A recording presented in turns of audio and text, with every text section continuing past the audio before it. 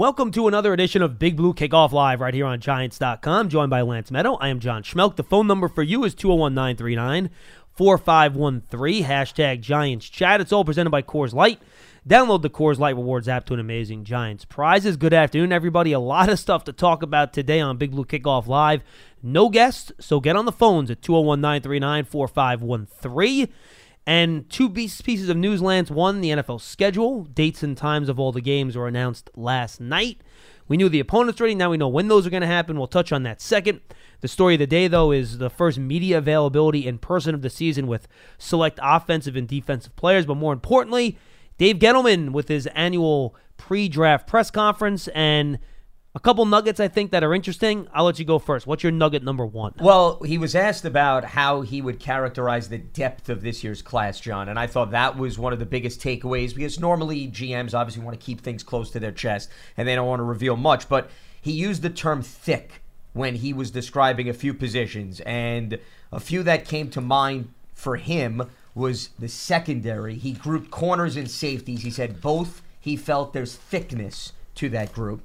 He also mentioned wide receivers has some thickness. And I agree with the wide receivers for sure. And then the other one was, which I'm sure the fans are going to be interested, was offensive tackle that he mentioned he felt had some thickness. So read into that as you wish. Does that mean perhaps second round, third round, they have some guys on the board that interest them? I don't think that's a stretch, but that to me was maybe one of the biggest takeaways, the fact that he pinpointed three positions in particular that he thought had some thickness and depth. And overall, to take it a step further, John, he said in all his years of being a general manager, not of being in the NFL within a front office, but during his tenure with Carolina and now his second year with the Giants, in his mind, this is the deepest draft class overall that he's ever had the opportunity to look at and put a board together. So he's confident that the fact that they've got a lot of volume in terms of picks, that they're going to be able to walk away with guys going deep into the fourth round that potentially could make an impact on the roster. Yeah, his quote was, there are more players graded in rounds 1 through 4 than he has in any draft that he's been general manager. So, again, I think, in my opinion, there's like a really big group of players kind of between that second and third round that I think a lot of teams will all have in that group, but they'll be ranked differently within the group, right? So the feeling I'm getting from around the league, Lance, is that once you get past 17 or 18, you could have one team with the player as the 22nd player in the draft, and another team has that same player 42nd or 52nd. And I think there's a lot of differences in draft boards around the league for that reason, which means to me you can have a lot of movement because one team might value a player that's available more than the other, which means one team will be willing to trade up, another team would be willing to trade down because they have different grades on the players that might be available. So, to me, that could indicate, especially late first round into the second and third, you could have a lot of movement. Dave Gettleman said with 12 picks, he'd be aggressive if there's a few spots he has to jump to go and get somebody. If he's not confident they'll fall to him, he'll do that. I got the sense it's more smaller moves than, packaging a bunch of picks to move up 20 or 30 spots. That's the feel that I got from listening to him talk. He has moved up before in the draft. He hasn't moved down. He would not commit whether or not he would dip into next year's draft to move up. He would not comment on that. Something that he was unwilling to do for last year's draft. He said he was unwilling to dip into the 2019 draft and move up in the 2018 draft. So just something to keep in mind. A couple other things he mentioned that I thought was interesting. He did say that he thought there were a few gold jacket level players in this draft. Whether or not they'd be available at 6, he said, I think that's borderline, which I think, based on what we've talked about in this class, I think that's absolutely accurate. Then he also said, and I think maybe we buried the lead with this, he does believe that there is one or more, he said, generally, he would not put a number on it, Super Bowl caliber quarterbacks that can lead you to win a Super Bowl in this class. Is it 1? Is it 2? Is it 3? I don't know that. He also said if we have a first-round grade on a player, it means we love that player. And he said if we get there and the quarterback's the best player, and again, position value, if the guys are graded evenly, they'll probably edge it to the quarterback because it's a more valuable position. But they'll pick the best player. If that best player is a quarterback, they're going to take him. So to me, that means the door's open at 6, the door's open at 17. If they get there, if the quarterback's the best player, they're going to take the quarterback. So it's not ruled out, folks. I know a lot of people are afraid that it's ruled out or that they know they're not taking one at 6. Let me tell you, if that Super Bowl caliber quarterback is there at 6, I'm fully confident the Giants will take him. He did point out when asked, what's going to dictate whether or not you take that first-round quarterback. It depends who else is available. And I think that's true, too. Maybe Dwayne Haskins would be a great pick at 6, but not if Nick Bosa's there. And that's kind of how I think they're looking at it.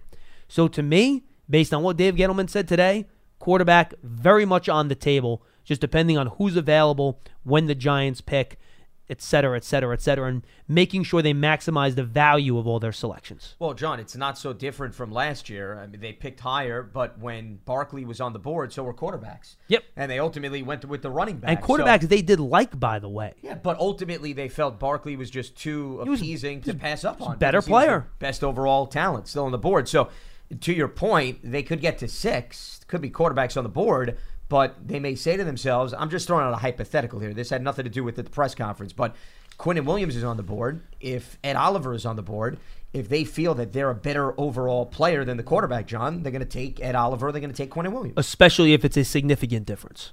Yeah, so, I mean, that obviously was something that hit home. And the other thing, just to expand upon the points that you laid out, he was asked about the overall quarterback class. He was pressed a lot about that. He described it as a good quarterback class, and then the follow-up was, well, Dave, what do you think of this year's quarterback class compared to 2018? It was good try. And he did not take the bait, which I don't blame him. So he wasn't going to necessarily reveal all his secrets. The other thing that I wanted to piggyback off of the volume of picks they have, John, and I thought it was interesting when he said, you don't want to waste a pick on a player if you don't feel that player is going to have a legitimate shot to make the roster.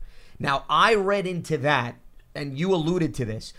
If you were to ask me, I would say that it's unlikely they're going to use all 12 picks. I think they're going to package maybe 1 or 2, not a home run move, as you mentioned, but I still find it very difficult to believe they're going to utilize all 12 picks. They're going to bring in 12 players through the draft because I think realistically, if you do the math, I don't think they feel there's room for 12 guys to make the roster. And in addition to that, Lance, he pointed out that there is such a wide berth between their second-round pick at 37 and their third-round pick at 95. And much like I said a couple weeks ago, where I'm like, it's going to be painful watching all those good players come off the board, he laughed, and you could see the pain in his eyes because he knows he's going to see a lot of good players gone between those two. So I think if a move-up happens, that's the area we're going to see the move-up or the addition of a pick in some way, shape, or form. Yeah, I would agree with you. And the way to do that is you package some of your mid to late round 4s, picks. 5s, Correct, things like that. To make the move. And the other thing he mentioned is he's very excited for the first time that he has 2 first-rounders. He giggled over it, essentially. And he said, normally you go for dinner after you make your first-round pick. Well, they're going to have to hang around in the war room because there's such a quick turnaround between 6 and 17. He said it's fun. A couple other things he said, going back to your point about the depth of the class, when you have that many players that are good players, there's a better chance of matching talent with need because there's so many good players at so many different positions because it's a deep draft. You have a better chance of finding a player at a position you need than just having to pick the best player, even if it's not at a position that you necessarily have a big need at. Yeah, and that makes sense because if they feel, going back to how we started off the program, John, that there's a lot of depth at wide receiver. There's a lot of depth at offensive tackle. There's a lot of depth at corner, pass rusher, corner, safety. Then they're probably saying to themselves, hey, when we get to the 4th round and we say, you know what, right now our starting third corner is up in the air, but we see this guy as a potential starter, let's take him. So I think it's a little bit easier to match value and need simultaneously in a draft like this that has a lot of substance beyond perhaps the 1st and the 2nd round. But at the same time, he also warned against reaching because he claimed that you always will have that come back to bite you if, especially high in the draft, John, if you say to yourself, we need a quarterback because Eli may only have 2 years and that's what they prioritize, as opposed to saying, hey, you know what? There's a pass rusher on the board that is going to be an impactful player that we'll have under our control for 5 years because of the 5th-year option, and we might as well go after that player. So, those are obviously big debates that go on across war rooms. I don't think that's anything startling, but he just sort of peeled back some of the layers of the mindset and the discussions that go on leading up to the draft. And I think it's understandable. It's rationale that other GMs would certainly back. And, the other thing to take into consideration with respect to the need angle here, he emphasized, John, when you look at the defensive side of the ball, he wants a playmaker at every single level of the defense. He said lead dog was the phrase he used. That's a proper way to phrase it. Same difference. No, but that's the point. And when I heard that, the first thing that registered in my mind, well, do they have a lead dog on the defensive front? He said they're very happy with B.J. Hill and Dalvin Tomlinson, but he indicated he did not consider those guys lead correct, dogs. And did not bring up a defensive end, John, within that conversation. Now, correct. When asked about, okay, well, what do you think of other layers? He brought up Alec Ogletree at the linebacker position. He looks as a lead dog, and he looks at Jabril Peppers and Antoine Bethea, their two new safeties, as lead dogs as well. So what's missing in that equation, John? Cornerbacks and edge rushers. There you go. So, once again, if you connect the dots, perhaps that's a little influence into what they're going to do come draft day. And those are two positions that we focused on a lot, by the way. And it is a need, and they think that they can match some need to value at some point in the draft. A couple other things I'll say based off what Gettleman spoke about. A couple other things I starred on my notepad here. We'll get very confident we'll get a very good player at 17. And I happen to agree with him on that. To me, I have like 19 to 20 players that I'm like, all right, these are really good first-round guys. I think 17 is a great spot to be. Because I think you're going to see one of those players left on the board and you're going to be able to grab him. Because physically, all of them can't be gone before the Giants pick at 17. So I'm with Dave. I think a really good player will be there at 17. I think that's right about the cutoff, I think, where you start getting into maybe talent that some teams have in the first round, other teams have in the second round. I'll count the players right here on my list. I got 5, 10. I have actually at 17, I have a little bit of a drop-off in terms of player value, and that's right where the Giants are. So there's 17 players that I'd be thrilled to get at 17. Well, you know what that means? I'm getting one of those guys at 17. So I feel really good about that spot. I think Dave Gettleman feels really good about that spot too. Yeah, I think he echoed those exact sentiments, John. And once again, if you want to read between the lines, does that indicate, John, that it's probably highly unlikely for those that want to speculate that they would look to move one of those first-rounders? If he's confident that they can get two great players in the first 17 picks, once again, something to just think about. That means they obviously look at this draft having some substance in the first round, and they believe they can walk away with two players that'll come in and make an impact on this roster in year one. Absolutely right.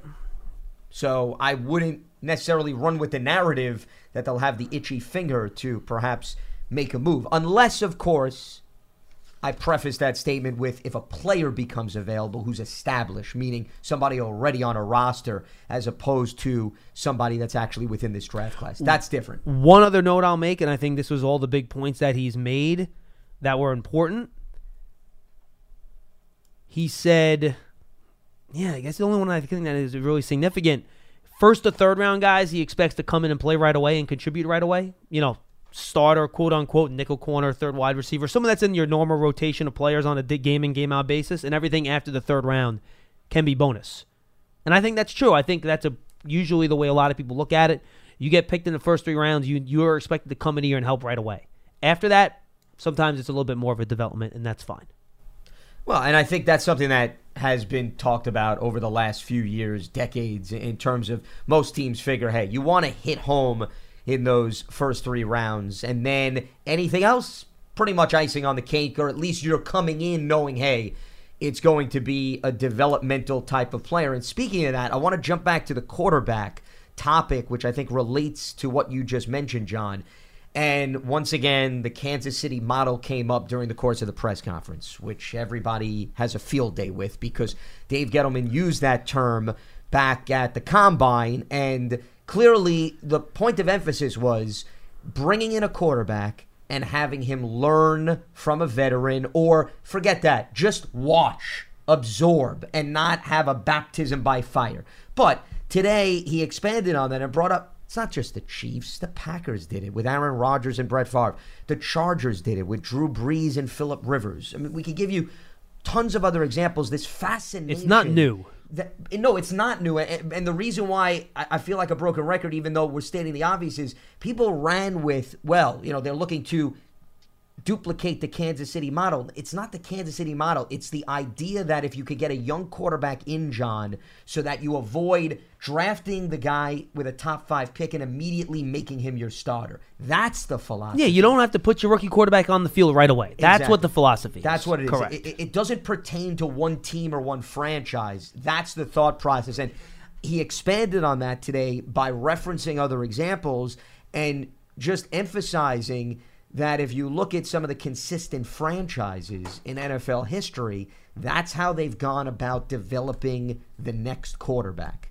As opposed to some other franchises that there's such an itch, there's such an urge to immediately put the quarterback out there that sometimes you get in trouble, John, because they don't succeed. Look at David Carr. Bad offensive line, which is the next criteria that I was going to throw out, which fits David Carr, and it stunts his development and winds up impacting his career. Now, Carr still carved out a very good role and later on joined the Giants and won a Super Bowl here as a backup, but really became a journeyman when, if you would have asked most prognosticators, they would have thought he would have been a legitimate starter for over a decade. Final thing on the quarterback, and I thought this was interesting, and it goes back to what he said at the start of his press conference.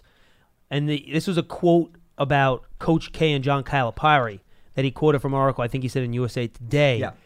Elite recruitment does not equal good roster construction. And building a roster isn't just about combining a bunch of guys with the right talent. And in the same way, he talked about traits of a quarterback. The question, I think, is what traits about college quarterbacks do you think translate well to the NFL? And, you figure, I'll talk about arm strength, talk about reading defenses. He went another way, and he talked about whether or not these guys have the makeup and mental toughness to make it in the NFL. Because especially in this market, but anywhere in the NFL, these guys are going to go through adversity. They're going to go through bad times. And a lot of these guys in the draft have never gone through real bad times. They've always been the best player on their team. They've always been on one of the best teams, whether it's on their high school team or in college. They've never had to deal with losing. They've never had to deal with failure. And you have to have a player that knows how to deal with that. So you actually look at the background of some of these quarterbacks and you say, well, which one of these guys has dealt with adversity? All right? And just without me doing extra deep research, look, Daniel Jones is the walk-on. Kyler Murray at the transfer. I mean, Drew Lock had 4 different offensive coordinators. I mean, there is no lack of adversity with a lot of these guys coming out this year. So just something to keep an eye on moving forward, how it's more than just on the field, especially with the quarterback position, that I think influences who teams believe can be their franchise guy. Yeah, mental makeup was a big part of the conversation when he was asked about what traits are appealing. And he even brought up, John, examples of Eli Manning's rookie year, which did not necessarily go smoothly, but he referenced there was a game late in the season against the Cowboys, and he had the cojones to call an audible into a draw play. And he felt that was an indication that Eli Manning had the mental makeup in, even though there wasn't a whole lot on the line, but late in the game, 12 seconds, under a minute to go, and could make those split-second decisions, could read the defense, and they knew, okay, hey, we've got something here. So those are the types of things that he says he looks for. And, part of that is even having a conversation, I think, with the quarterback and understanding, to what you just referenced, John, some of their life experiences. Yeah. And how that perhaps helps shape how they could deal with tough times. Because I don't think it just has to do with, as you mentioned, Drew Lock dealing with multiple coordinators, Kyler Murray transferring. I think it also has to do with, personal matters. Loss of a relative, and whatever. How you regrouped, how you responded to that. So the way you go about your research is you got to speak to the individual. You got to speak to coaches. Speak to friends, family, and how they were tested. Adversity comes in many different forms in life. It's not necessarily just on the sports field. And by the way, I didn't want to leave out Dwayne Haskins when I listed the quarterbacks before. I just couldn't think of anything off the top of my head for him. Well, the nerve of you, John. But you know how fans will try to turn that into something. I just want to make sure. You have an agenda, and once again, I do not. It's about time that it became clear on this program. So but go ahead. He did struggle against Penn State in that big primetime game in September. The team won. He brought him back, but he did not play his best game. Then they got hammered by Purdue, 49-20. Come back the next week, they win. So he did face some adversity in his first year at Ohio State. Just to throw it out there so people don't think I'm excluding. I'm trying to leave a hint that they're not going to draft Dwayne Haskins. That's not what I was trying to do. Well, and here's another aspect that I'll add to it, John. He was only a one-year starter, which Correct. means he played behind guys prior to finally getting the gig. So I'd say that that's another thing. You got to learn patience. You have to learn how to observe the game from a different angle, different lens before ultimately you get the keys to the offense handed to you. All right, let's get on the phones, guys. 201-939-4513. We'll take your calls on everything Dave Gettleman talked about today, the draft, and we'll give a couple words on the schedule. I don't want to spend too much time on it because, frankly, it's just not that big of a deal. It's important for me because I travel for a living, and I want to know where I'm going and when I'm going where, which is great, but for fans, unless you're buying tickets on the road, it's really not that big of a deal. And I will give the floor to Lance Meadow to give his yearly dissertation as he gets his water in as to why talking about strength of schedule on April 18th, 2019 for the 2019 season doesn't mean a hill of beans, because I agree with him. Go ahead, Lance. Well, strength of schedule is based on 2018 results, and I see people overanalyze schedules every single year. Now, granted, you could have computed strength of schedule, John, well before the schedule was released, because all you need to know is the opponents. So I'm not telling you anything new, but now it gets extra hyped up because you look at the order of the games, and you say, oh, well, this team is playing 3 straight playoff teams from last year. Okay, well, that's how they fared in 2018. How do we know that they're going to be able to duplicate that success? To take it a step further, people get caught up in, oh boy, the last quarter of the season, John's really tough. Boy, 2 road games back to back within the division. How do you know how a team is going to look in week 14 or week 15? I'm sure everyone thought last year's game at Washington was going to be tough in December. Then all of a sudden Mark Sanchez is being marched out there with 8 backup offensive linemen, and they destroyed him. So, what are we sitting here? Why are we wasting energy on social media breaking down schedules? Now, I'm not saying everybody's in this boat, and I get it. People are energized. You're all yearning for meaningful football. Listen, we're in the same boat. But as John mentioned, it's good to know the order of the game so you could plan out and map out how your fall and your winter season is going to look like. Other than that, aside from a logistical standpoint, spending minutes, half hour, an hour over what a schedule order looks like is completely meaningless, and it's a useless activity. Because at the end of the day, unless you're a soothsayer and you could prove to me that you have an extremely good track record, you have no idea how the second half of the season is going to play out. I think my biggest takeaway, just from a structural standpoint, John, is the fact that the Giants have 3 primetime games. They have no Sunday night games. They got 2 Monday night games. The Thursday night game is at New England, so that's obviously a notable takeaway. No favors a short week going to New England, by the way. Correct. But listen. No favors there. In fairness, though, every team goes through this. Sometimes you have the home game on Thursday where it benefits you. You don't have to travel. And then other times, I remember the Giants, they went to Carolina a few years ago, and you know what? That was one of their best performances that season. Mm-hmm. If I'm correct, actually, that was Ramses Barden's all-time greatest performance. Might have been.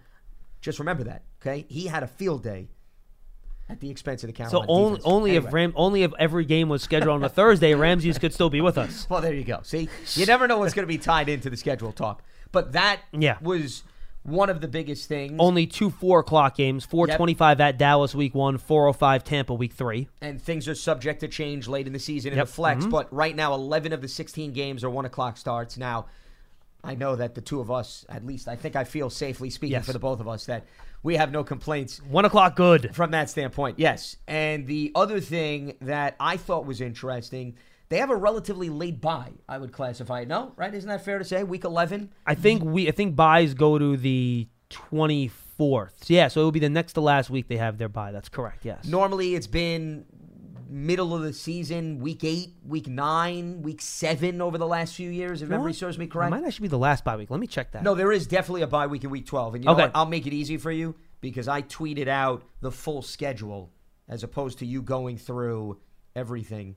And on that schedule, which the NFL I thought did a really nice job, if my computer can move a little bit sooner. And by the way, on Twitter, that's Lance Meadow, Medow. Well, listen, just FYI. Any emphasis on the spelling is always helpful. So see, here now we have a nice, neat, even line, John, as opposed to you having to go through 17 different websites. So I'm looking out for you at times. So week 12 is indeed the last bye week. There you go. So next to last. Yep. All right, let's do your calls, folks. 201-939-4513. It's all presented by Coors Light. We got a hard out of 3 today because we are pre-recording tomorrow's show with 3 great draft guests. I'll preview them right now. We're going to have Dave Dominic's favorite guy, Rob Rang. We're going to have Rick Saratella, and we're also going to have Dan Shanka with us talking NFL draft. That'll be posted up on the website tomorrow because the office is closed for the observance of the holidays over the weekend. So just FYI, and again, it's all presented by Coors Light. Download the Coors Light Rewards app to win amazing Giants prizes. Ryan in New Jersey will lead us off. Hey, Ryan. Hey guys, how are you? Great, Ryan. What's up, Ryan? Love the show. I think I called in here late. I think you guys might have already started touching on my first part of my question, but All right, I'll ask go ahead. anyway. So since I don't have the scouting knowledge that you guys have or the film that you guys have access to, what do you look for in a quarterback to see if he has like that it factor? And I guess you guys touched on adversity was one of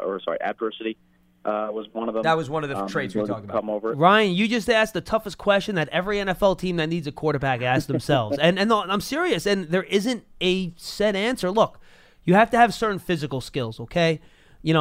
But to me, honestly, what I've learned about quarterback playing, Kevin Gilbride, who, by the way, congratulations to Kevin, who's going to be the head coach and general manager of the XFL New York franchise, with New York Empires. Is that what it's going to be? I forget what the name of it is. You may be right. Anyway, I'm not sure. Congratulations to him. But, we do college games together, and he always told me, he goes, John, look, I used to think coming up that having the big arm was the most important thing for a quarterback.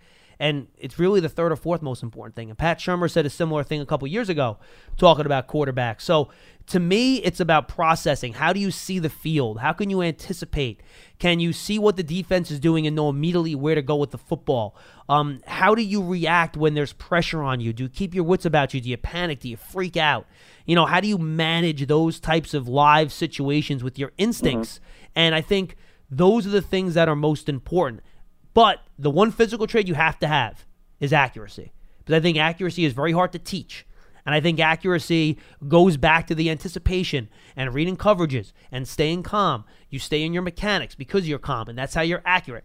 So I think you have to be accurate, and then you look at the other stuff. So to me, those are the most important things. And all that ties into being comfortable on the field.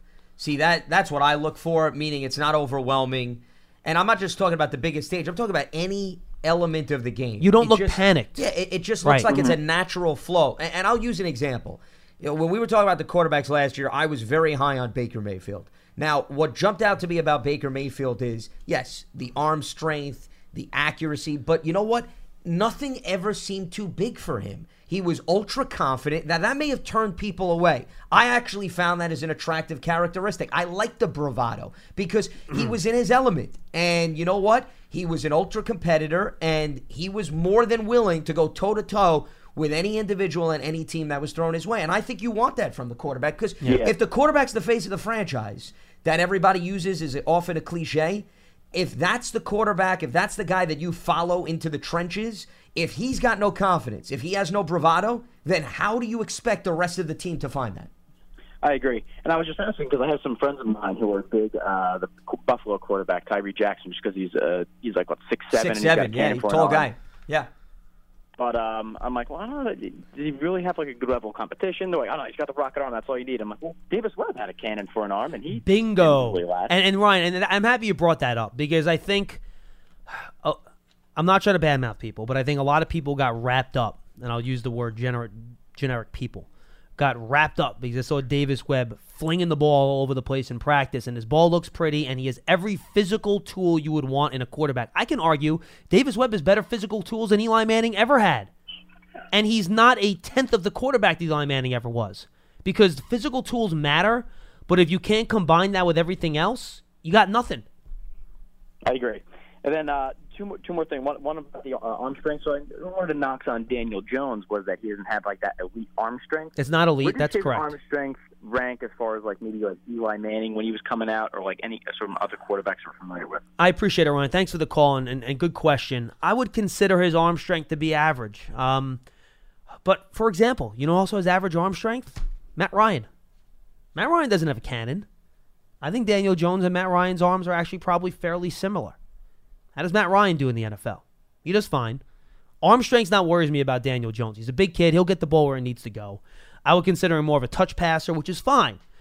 For me, it's consistent accuracy for him. Yeah, that's what I was going to say. And I think that's what you worry about. And I think he's a difficult guy to scout in a lot of ways, Lance, because if you look at Duke, there's not one other person on that roster on the offense that's even being considered to be drafted.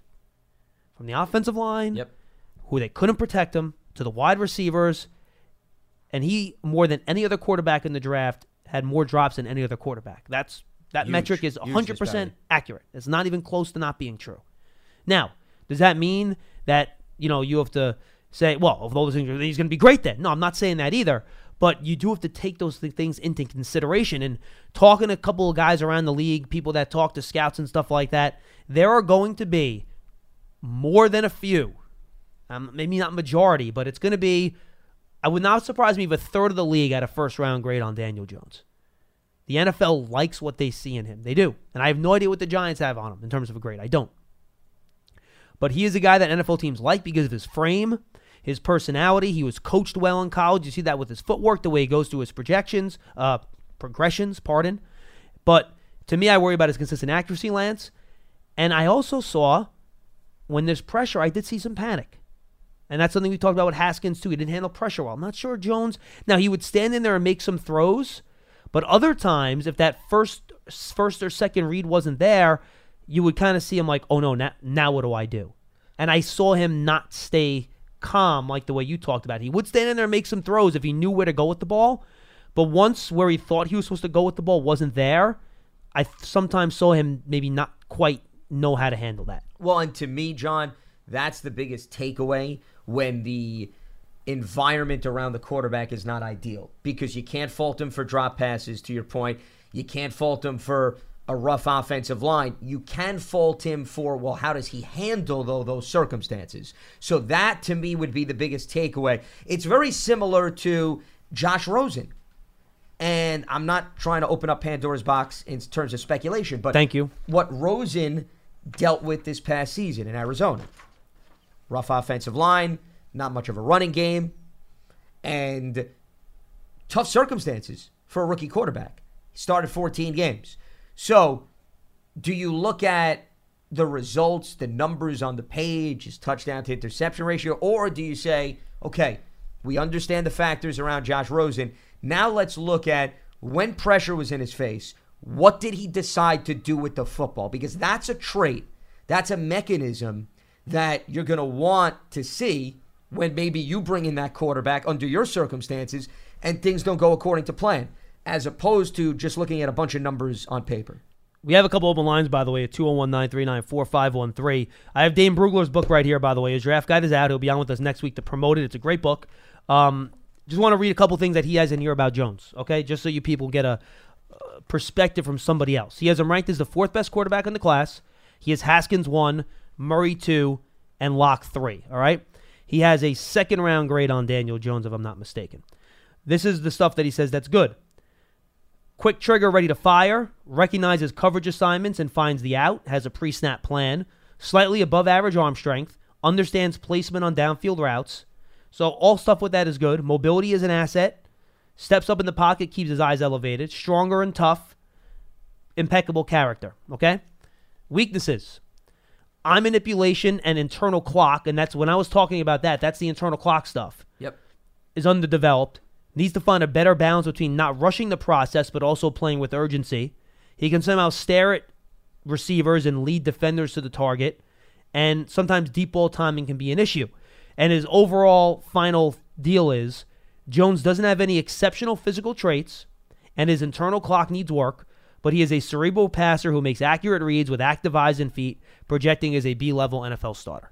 That's what Dane has for his evaluation of Jones. And I think that's kind of how I've been talking about it, too. I think that's right on the money. Yeah, listen, when we've been talking about the quarterbacks for the last few weeks and months on this show, I mean, the first thing that comes to mind with Daniel Jones is, working with Cutcliffe and some of the quarterbacks that he has had the luxury of working with, including the Manning brothers, and certainly the non-ideal factors surrounding him, John, as you mentioned. And lastly, his sharp ability, I think, to handle an offense and read the field. But with that comes question marks and weaknesses, like any other young quarterback. So somebody called up, I remember recently on a show, and said, if the Giants are at 37, would you feel comfortable taking Daniel Jones as opposed to 17? I'd feel a lot better about it myself. And that was my answer. My answer was, it's in the conversation at 37, much more so than at 17.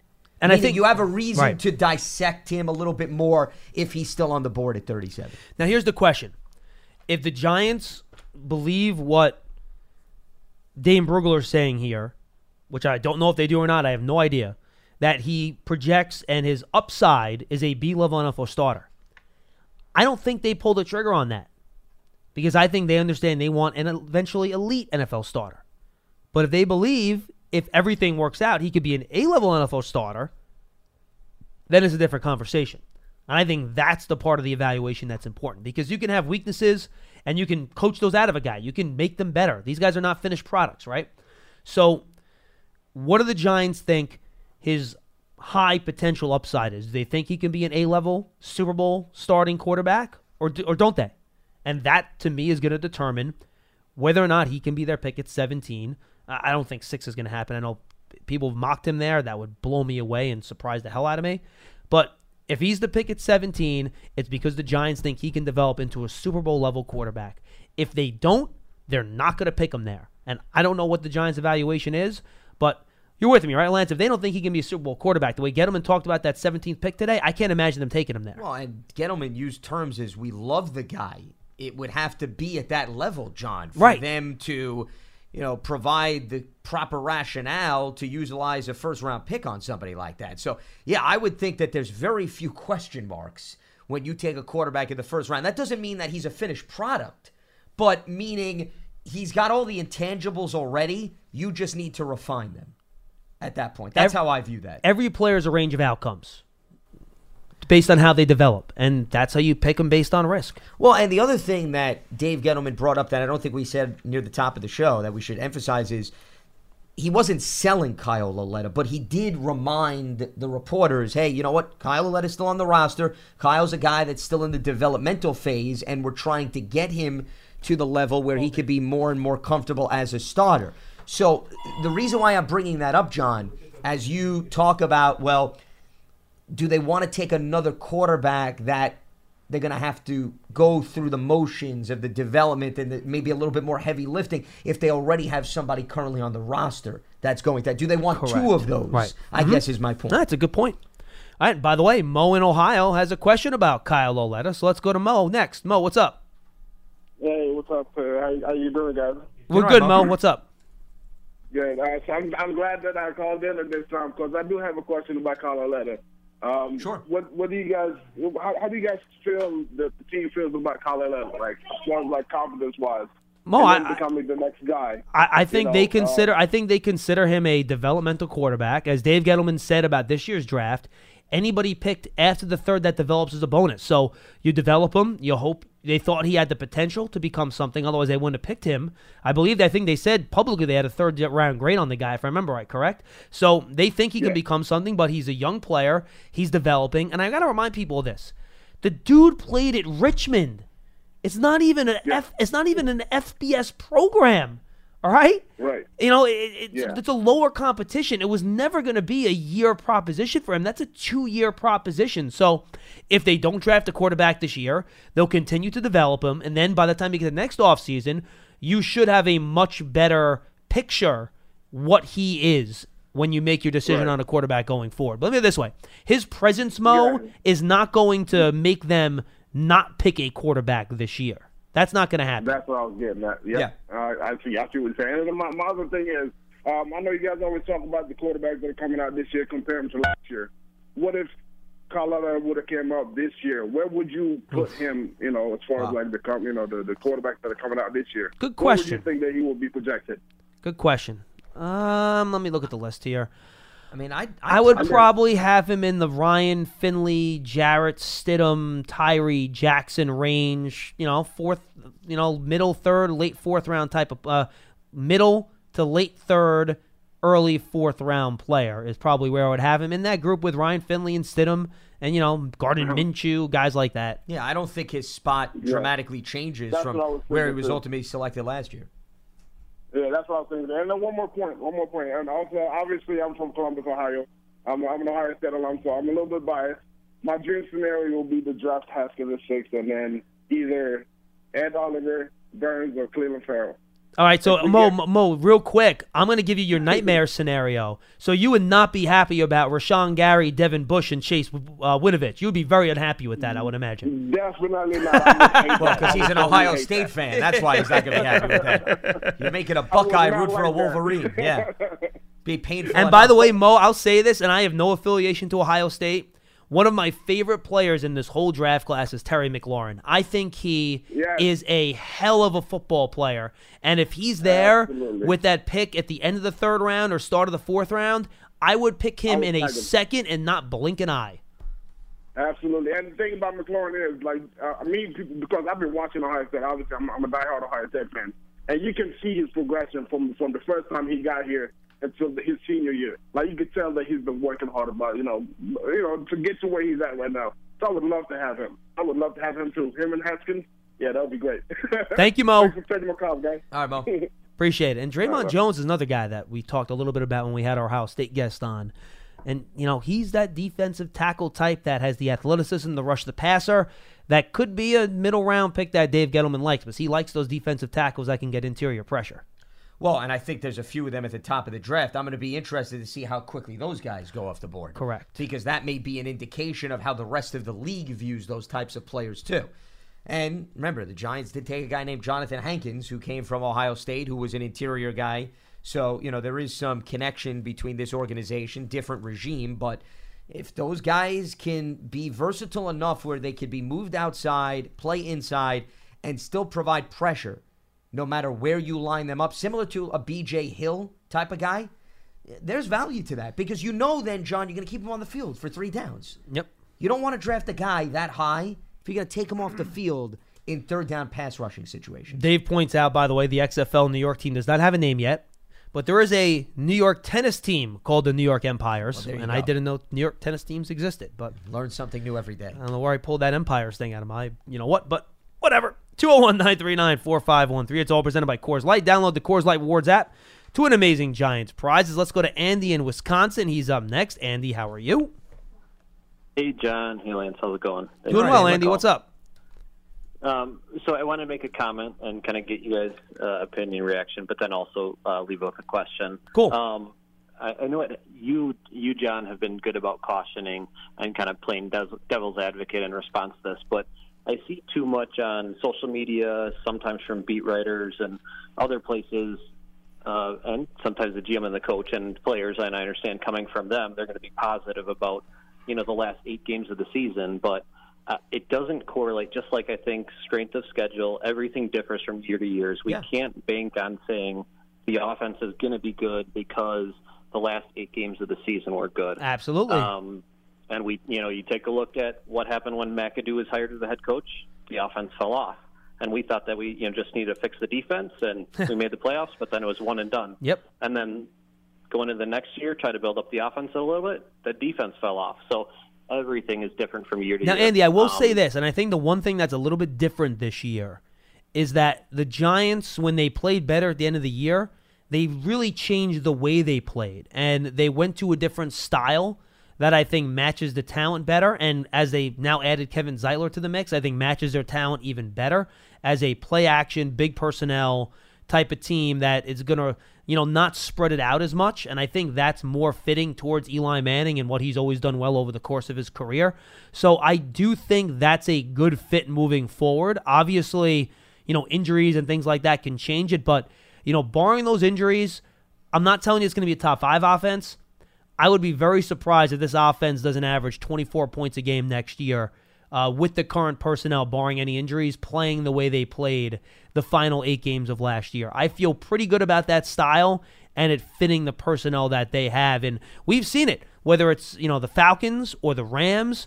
Kyle Shanahan's system is very heavy on play action pass. It works, and we've seen it work in the NFL time and time again. So I do feel good about that style transferring from last year to this year. Now, again, like you said, there's no guarantees, but I like that facet of that crossover happening. Well, and also I think it gave them an indication of how they can move personnel and utilize personnel without Odell Beckham on the field. I mean, that was at least something to take away. But to your point, they played the Redskins, and we referenced this. Mark Sanchez started that game, and Redskins were decimated by injuries across the board. So, how much can you read into that? In the Dallas game, Dallas played most of its starters, but not necessarily. They tried. They were competitive, but we're also not talking about, once again, the creme de la creme of the NFL down. Well, and you also have two of the worst defenses in the league in the Niners and Bucks. Correct. But then on the other hand, you have the Titans, who you scored 0 against because the weather was terrible. If you're in a better environment there, you're going to score more than 0 points. So there are things pulling. And you play the Bears, too, which is one of the best defenses in the league. Correct. So you have it pulling both ways. Mixed results. Yep. Essentially. Yep. No, I agree. And I do want to give credit because I think part of it was the line, but I think whatever happened, with Shurmur and his play calling and scheme, a light clicked for him in the second half. So, like you said, there's optimism, but I just hate hearing, that whatever, it's going to be good, and we're good to go. So anyway, nothing's guaranteed. No. Right. My question I'll leave you guys with is Gettleman talked about lead dogs and trying to get, I think it was the term used, lead dog for the defense. Yes. And at each kind of section, D-line, linebackers, cornerbacks, whatnot. So my question is in regards to the defensive players, because I just think almost without a doubt we're going defense at 6. I would be surprised if it was quarterback, but probably defensive line too. Of the defensive line, and namely, I guess, both interior and pass rushers, if they have the same grade on a couple of these players, who do you think separates themselves as captain material, lead dog material, when we're looking at the people like Brian or Burns, Sweat, a couple of those, the other guys. So, well, I guess a really good question. Are we talking about? We're going to throw pretty much all the elite pass rushers in that conversation. All right, he'll give you the names to talk about. Not Bosa, not. Let's do Q Williams or Allen. I'd be very surprised if they were there. Maybe one of them drops, but okay. So let's do Oliver, Sweat, Burns, and Gary. You think that's a fair 4 guys to talk about? Yes, that's what I would be looking at. Correct. I appreciate the call. Thanks, man. Thanks, Andy. It's a good question. How would I separate these guys in terms of intangibles? That's a really good question. I'm not sure, Lance. Well, the other thing that I wanted to clarify is, and Andy brought up captain material. I didn't take it, John, that Gettleman was only referring to the captain and the lead dog as being synonymous. I looked at it as he was talking about having an elite guy at every level, a playmaker. That's how I interpreted his lead dog label. So I'm not necessarily looking at all these prospects and saying they've got to be captain material. I'm talking about a guy that's going to be a difference maker, game in and game out on the defensive line. So that's how I would have to interpret that. Ed Oliver, that's a difference maker. If you put him in on the defensive line, he's going to have an impact. Montez Sweat, to the same degree. I'd put him, though, behind Ed Oliver, if you were to ask me. Burns has the versatility where you can sort of mix and match and move him around. Really depends on where you're going to play him. That I would like to know from the team before you take him. But Oliver would fit the bill of lead dog in my mind, and Sweat, I think, would be in that conversation as well. I think both of those guys have the potential that if put in a system where they're utilized correctly, they're going to put up some decent numbers and make an impact. And that's how I view a lead dog. I'm with you. To me, Lance, right now, I have the 4 guys in my top category in this year's class. I got Bosa, Quinnen Williams, Josh Allen, and Kyler Murray. If any of those 4 guys are there, I'm picking them and I'm running to the podium, okay? After that, I think it gets tricky. And as much as I love the Giants pick at 17, which we've talked about earlier today, I think 6 is a tough spot because I think you do have a lot of guys you can consider without much, highway separating these guys. And like you said, I think Ed Oliver to me has emerged as the 5th guy. He's the next guy on my list because I think he can be that Fletcher Cox type of pass rusher. And I don't think he has a weakness if he meets his potential. You know what I mean? For Brian Burns, he's never going to be 265 pounds. Well, he's just not. The thing. Which is what, you know what? Neither is Von Miller. And he's pretty damn good, right? Last time I checked. Brian Burns could be one of the best pass rushers in the league. I think if you're looking for, aside from Nick Bosa, the guy with the best pass rush moves in this draft is Brian Burns. I think he's a better pass rusher than Josh Allen, but Allen does a lot of other things better than Burns does. But Burns, in terms of the variety of pass rush moves, I think he's going to be a fantastic pass rusher. But he doesn't have power. He can't set the edge. He has issues with that. Gary, his lack of production scares me. I can't roll the dice on traits at 6. He's more of a bull rusher than an edge guy. And I like him better inside. So I'm drafting the guy at 6 to play him in a position that he didn't play in college? No. I'll pass, okay? Then you got Montez Sweat, who I think is a good all-around college player. I don't think he's elite at anything. So would you rather have the guy that's good against the run, a good pass rusher, or would you want the guy that's a great pass rusher and maybe he can get better against the run and Burns? So it's tough. So the tricky part for me, I got my top 5 guys, right? I got Bosa, Williams, Allen, Murray, and then Ed Oliver. What do I do if all those 5 guys are gone? That's why I'm trying to move back, because I got about 4 or 5 guys that I like. I like Devin White in that mix too. You know? I don't think Cleveland Ferrell's that high, but there's a lot of guys in that spot that I think are interesting. But I'm with you. Oliver's my top guy. Then you're looking at Sweat and Burns, and then you're looking at Gary. I have Gary back with Cleveland Ferrell, who I'd consider at 17. I would not consider those guys at 6. Well, but also if you then listen to what Dave Gettleman said, the reason why I'd be a little bit surprised, John, if they move back, he seems to feel there's 17 guys that are worthy of taking in the first round, at least 17. I don't mean move back at 17. Move back at 6. Well, but here's the thing. If you're confident about the 17 in total, why even roll the dice? Why not take the guy that you love at 6? Well, but maybe there's 5 guys that you'll be happy with all of them. And you say, let me back to 10 or 11. If you could get an extra pick out of it by moving slightly down? And that's how you get that extra pick between 37 and 95. It's just, it depends on how much of a drop-off there is. Because you can love 17 guys, but that doesn't mean that there's not a separation between the love fest. To me, for me, 5 to 10, I'm getting a really good player. I'm cool with it. I would have not a problem with any from 5 to 10. If I wind up with Ed Oliver, Dwayne Haskins, Montez Sweat, Brian Burns, Jawan Taylor, or Devin White, I'm thrilled. And I'm not even trying to separate those guys, to be quite honest with you. I'm not. So I'm happy with any of those guys. So if I can move down from 6 and stay, within the top 10 picks, that's great. And even move down to 12, Lance. All right, so then I get maybe one of those guys, first of all, could drop to 11 or 12. You don't know that. Especially if somebody moves up. Would I be mad if I wind up with Devin Bush or Cleveland Ferrell or Jonah Williams or, one of those guys? No, I wouldn't. I'd be okay with that. It's cool. So that, to me, I like the idea of trading down at 6, but I will say this too. My impression is that this will not be a draft where you have a bunch of teams trying to trade into the top 5 unless the Cardinals end up auctioning off that pick. If Murray's there, someone will go up and get him. I think he's the only player that someone's going to go up and get. Otherwise, I think the top 5 picks are going to stay where they are.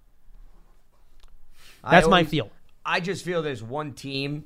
It may not move up to the top 5, but there's one team that doesn't right now have a desperate need for a quarterback, but they may be thinking more like the Patrick Mahomes type of feel, where they want to position themselves to grab the successor. And I can see somebody being aggressive and making a move into the first round, moving slightly up or just moving into the first round, meaning they don't have a first-round pick or they have a really low first-rounder, and grabbing a quarterback. And that, I think, could shake things up. 2 teams, to me, you worry about with that.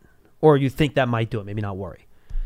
The Bengals, but to me, they're not a team that trades up a lot in situations like that to go get a player, and they have Andy Dalton. Yeah. So if Haskins is there at 11, I'm confident they'll take him. I don't think they trade up for him. I think the Broncos are happy for whomever between Haskins and Drew Lock gets to them at 10. And they'll pick either one. I think they're fine with that. So I don't think they trade up. The team you watch out for is Washington. If they don't somehow... Washington is a team that you could argue has a need for a quarterback. Correct. And that's the team that and they've done it before with Robert Griffin III. So they moved up before and made deals like that. That's the team that I think, and they might be in the Josh Rosen sweepstakes that they decide to move on from him too. So that's the team that I think if anyone's going to move up to get into that top 5, I think it would be the Redskins. Yeah, I was thinking more in line a team like the Chargers or the Patriots. Yeah, I could see them going up to 15 or 17, but I don't think they're going into the top 10. No, and I don't think they need to go into the top 10. I think depending on who they want.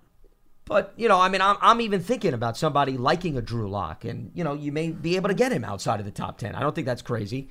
All it takes is just one team to head in a different direction. I also think the tight ends are actually going to shake up the first round. I think somebody's going to be very aggressive with T.J. Hawkinson. I would not surprise me. He's going to go high. If he's a top 10 pick, it would not surprise me. And I think that's going to force somebody to fall, and then somebody may be aggressive as a result of that. And he's if somehow, by some minor miracle, because to me, he's Jason Witten 2.0. That's what he is. That's what T.J. Hawkinson is. He's Witten. If he somehow gets to 17, I know the Giants don't have a tight end need. I go there. Yeah. Scott in New Mexico. He's up next. Scott, what's up? Hi, guys. Hey, Scott. I had a question. I don't know if this takes place or not. Say the Giants wanted to get Kyler Murray, just for argument's sake. Can they have discussions with Arizona? Of course. If they thought, and prior to the draft, yes, in other words. Of course. Or do they have to wait till that 15 minutes to do whatever No. machinations they're No. going to I mean, do? trades happen with picks all the time before the draft. Scott, and related to that, I will guarantee you, I'm not saying that I have insight or exact knowledge, but I will guarantee you that there could very well be conversations right now happening with the right Cardinals and a scenario where a team says, you know what, we like Dwayne Haskins, we like Drew Lock. We're going to wait and see how the draft plays out. If we get our guy, great. If not, here's what we're willing to offer you for Josh Rosen, assuming you take Kyler Murray. And I could see the infrastructure of a trade being laid out right now to have themselves in a position based on what transpires in the first round with the QBs. Okay. Now, the second part of the question is basically this. Say everything works out and maybe Arizona's leaning towards giving the Giants Kyler Murray and another team makes an offer to Arizona. Would Arizona be obligated to let the Giants know, hey, we just got an offer from, say, Tampa Bay. They're willing to give us this pick and this pick? The teams don't have to tell anybody anything. Okay, so basically, in other words, the day of the draft, in other words, teams aren't obligated to tell anybody else what they got from another team. Of course not. I don't know. Of course not. And that's what I was just curious about. I would say that about any trade. Secret dealings or things like that teams do. Thank you, Scott. Okay, thanks. Appreciate the call. Yeah. No. Not under any obligation to let anybody know of every discussion that you have until the deal is finalized in the eyes of the league. Everything is up for grabs. We got a hard out, Lance, so I was going to do a request line today, but we're out of time. I don't want to try to squeeze it in. We have a hard out at 3. If they do decide to select Kyler Murray and move Rosen, when do you think that gets done? I think that could get done perhaps after they make the first pick. See, I think that has to happen before the draft. Well, because, once again, I could see them having conversations with some teams that say, hey, we may give you a better offer, but we've got to wait and see how the draft plays out. And they may want to see how the dynamics go. We'll see. It's one of those things. Surprised. I just want them to make the damn decision already so we can adjust our... We're doing a mock draft next Tuesday. I want to be able to know what's happening at number 1. They're not going to conveniently do that for your sake. Well, they really should think about that. Yeah, Lance, absolutely. good stuff. You got it. Thanks for joining us today on Big Blue Kickoff Live. We will have a show tomorrow. It'll be a tape show with Paul Dottino and I. No calls, but we will have 3 guests, Rob Rang, Rick Saratella, and Dan Shanka from Our Lads. Make sure you tune in on Giants.com. For those celebrating, have a great holiday weekend. We'll see you on Friday on Giants.com. Everybody, have a great day. Have a good one. Adios.